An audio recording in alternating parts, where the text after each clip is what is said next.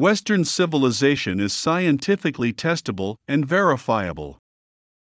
This essay looks at the essence of what we call Western civilization and illustrates why civilization is a measurable concept. In the author's view, Western civilization is rooted in capitalism, and capitalism is an economic system. We all know wealth can be quantified, but no one has been able to link economic activity to civilized living. Creating profits and increasing GNP do not define an advance in civilized life. Capitalism is deeply embedded in the culture of the West. Adam Smith took various threads found in Western civilization and wove them together in a theory on economics. It is the argument of this author that he misapplied some of the data he found. This was understandable in context. At the time he wrote, his approximations to the truth were useful approximations. It takes less accuracy to create a cannon than it does to produce a guided missile. For example, Adam Smith viewed capital as the component that defines a business. Capital in the wealth of nations is considered to be the wealth of a business. Capital is composed of commercial assets. Another way of understanding capital, as Smith understood it, is as a liability owed to the owner. Owner capital is defined as the assets of a company minus its liabilities or debt. In this understanding, owner capital is the same as equity. Equity is assets minus liabilities. In comparison, assets are equity plus assets. This views a business as composed of liabilities. One set, known as owner capital, is a liability of the business owed the owner. Another set of liabilities is the debt owed banks and stockholders. These things are important to know if we are to understand where Smith went wrong and how fixing these, admittedly minor errors, permit us to measure and test our level of civilization. The key thing we must understand is that at the time Smith wrote, business assets and owners' assets were considered identical with personal assets. Businesses were mostly small and operated as an extension of the owner's personal account. Owning a wagon as a farmer and owning a wagon as a freighter was not much of a difference. However, this conflation leads to serious error in our final conception of what a business is. Nature is not owned or ownable by human beings. However, at the level of subsistence, consumption and ownership are almost synonymous. As man learned to specialize and trade the products of his labor, the production process moved away from the level of handcrafting and became more artisanal. That is, while the production was still small-scale, it became more professional and more specialized. Owner's capital in an artisanal setting was still not much different from the amounts of resources a farmer or craftsman had. A craftsman making arrowheads would simply gather stones from the communal supply. The difference was, he made more arrowheads than his neighbors did. Artisanal producers moved into metals and pottery and other proto-industries. The point being made here is that for many years the consumer and the producer were not distinct categories. It was the advent of capitalism that changed the relationship. The consumer became more associated with the working class. Producers were capitalists, and while they also consumed, they were identified more by their productivity. Production became compartmentalized and specialized. Production became a specialized activity divorced from the consumer and craftspeople. However, our understanding of ownership did not change. Consumers have a right to what is needed for consumption. We own homes and food and modes of transportation for personal use. We may not have an uncontested claim to nature, but the issue of who owns what is of little importance at the level of the individual. This can be better understood if we think of the world as an all-you-can-eat salad bar. We can eat whatever we want, and we can eat as much as we want, but we do not own the product and cannot put quantities of it in Tupperware dishes and take it home to eat later. It is a vastly different thing to own a family farm and to own a 10,000-acre cattle ranch. If the owner of the ranch lives in a city hundreds of miles from the ranch, the difference between farm and ranch is more striking. The same issue arises when a person owns a home he lives in, and a company owns an apartment building that no one in the company lives in. This is the difference between capitalism and globalism. The line of demarcation may not be immediately apparent, but it exists. The problem is that capitalism has become less and less about production and more about exploiting gatekeeper status. The business does not sell product, but access to a service. Many conservatives take issue with socialism. It is said conservatives reject the concept of a regulatory framework for business. Most conservatives, it is said, prefer the market control the activities of business owners. But, from the context of consumers, it does not benefit them when someone exploits a position of power, whether the position is exploited for political power or for financial gain. Intimidation is what governments do, and this is wrong, but it does not make it better when private enterprise employs similar tactics against their employees. The alternative to power is science, or what can be called quantifiable verification.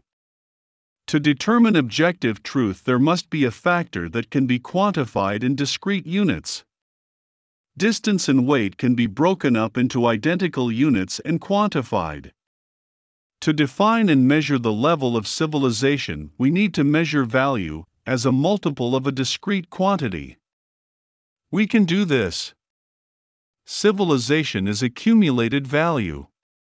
Civilization moves mankind from what is called a state of nature into an artificial environment.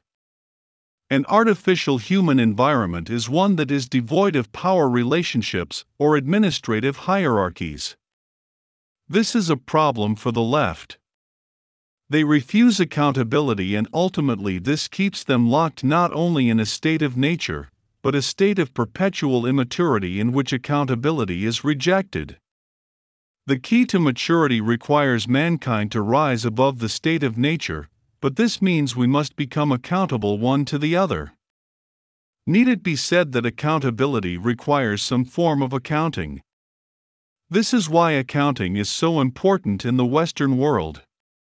The need for accountability is why business is important to the West, and the free market is considered a vital element to the success of Western civilization.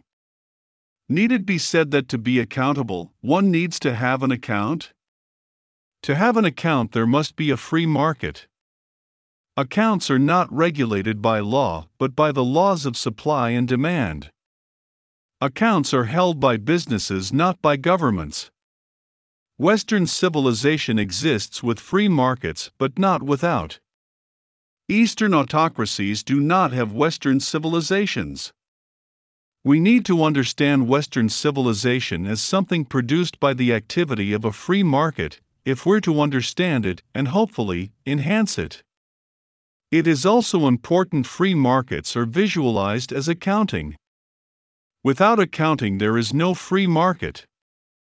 If the market is not free, the accounting has no connection with the law of supply and demand. The key to a free market is the possession of an account. Each citizen must have and be represented by an account. The ledger is held by a business entity. This association of political jurisdictions with a free market is what ultimately creates Western civilization and what makes Western civilization a testable concept. The comparison is not complete. Most people, even in the West, see politics and economics as independent institutions. This negatively impacts our ability to build a civilized society, for civilization is very much our economics. Imagine political jurisdictions as free markets or commercial organizations. The citizens within a political jurisdiction own the assets within the boundaries of the jurisdiction. The political entity is an economic organization. This unification of the political and economic functions is called a citizen's trust. All assets within the borders of the political unit are held in trust by the trust. Every citizen holds a common share which entitles him or her to vote the affairs of the trust. All citizens are employed by the trust and are paid a living wage by the trust.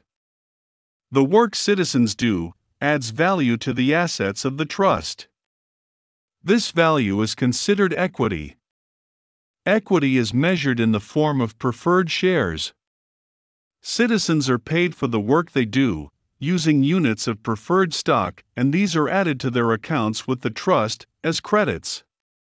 Prefers, a contraction of preferred shares and symbolized as, are a type of cryptocurrency customized to the needs of the local economy. As citizens work, they add value to the citizens' trust, and this addition of value creates equity in the form of preferred shares for the trust. This equity is issued to the employee as cryptocurrency units deposited to their account. Prefers are used to purchase goods and services from the trust as needed. The cryptocurrency serves as a unit of account. The cryptocurrency can serve as a means by which the growth of Western civilization can be gauged. The more prefers circulating, the higher the level of economic activity, and the more economic activity, the more advanced the civilization. Economic activity is a valid measure of civilization, as it accurately reflects the level of engagement that exists between citizens. Economic activity also measures the amount of specialized activity that is occurring. If a state of nature is pegged at the level of subsistence, then activity beyond this basic level counts as civilized behavior. Civilization is created by specialization. If we all do the same thing, the same way, the level of civilization is marginal at best. It is when each person acts in a highly customized way that civilization is achieved. The greater the specialization, individually and collectively, the greater the level of economic activity and the more developed the civilization. Progress is defined by specialization, and specialization is the means by which the products of civilization are produced.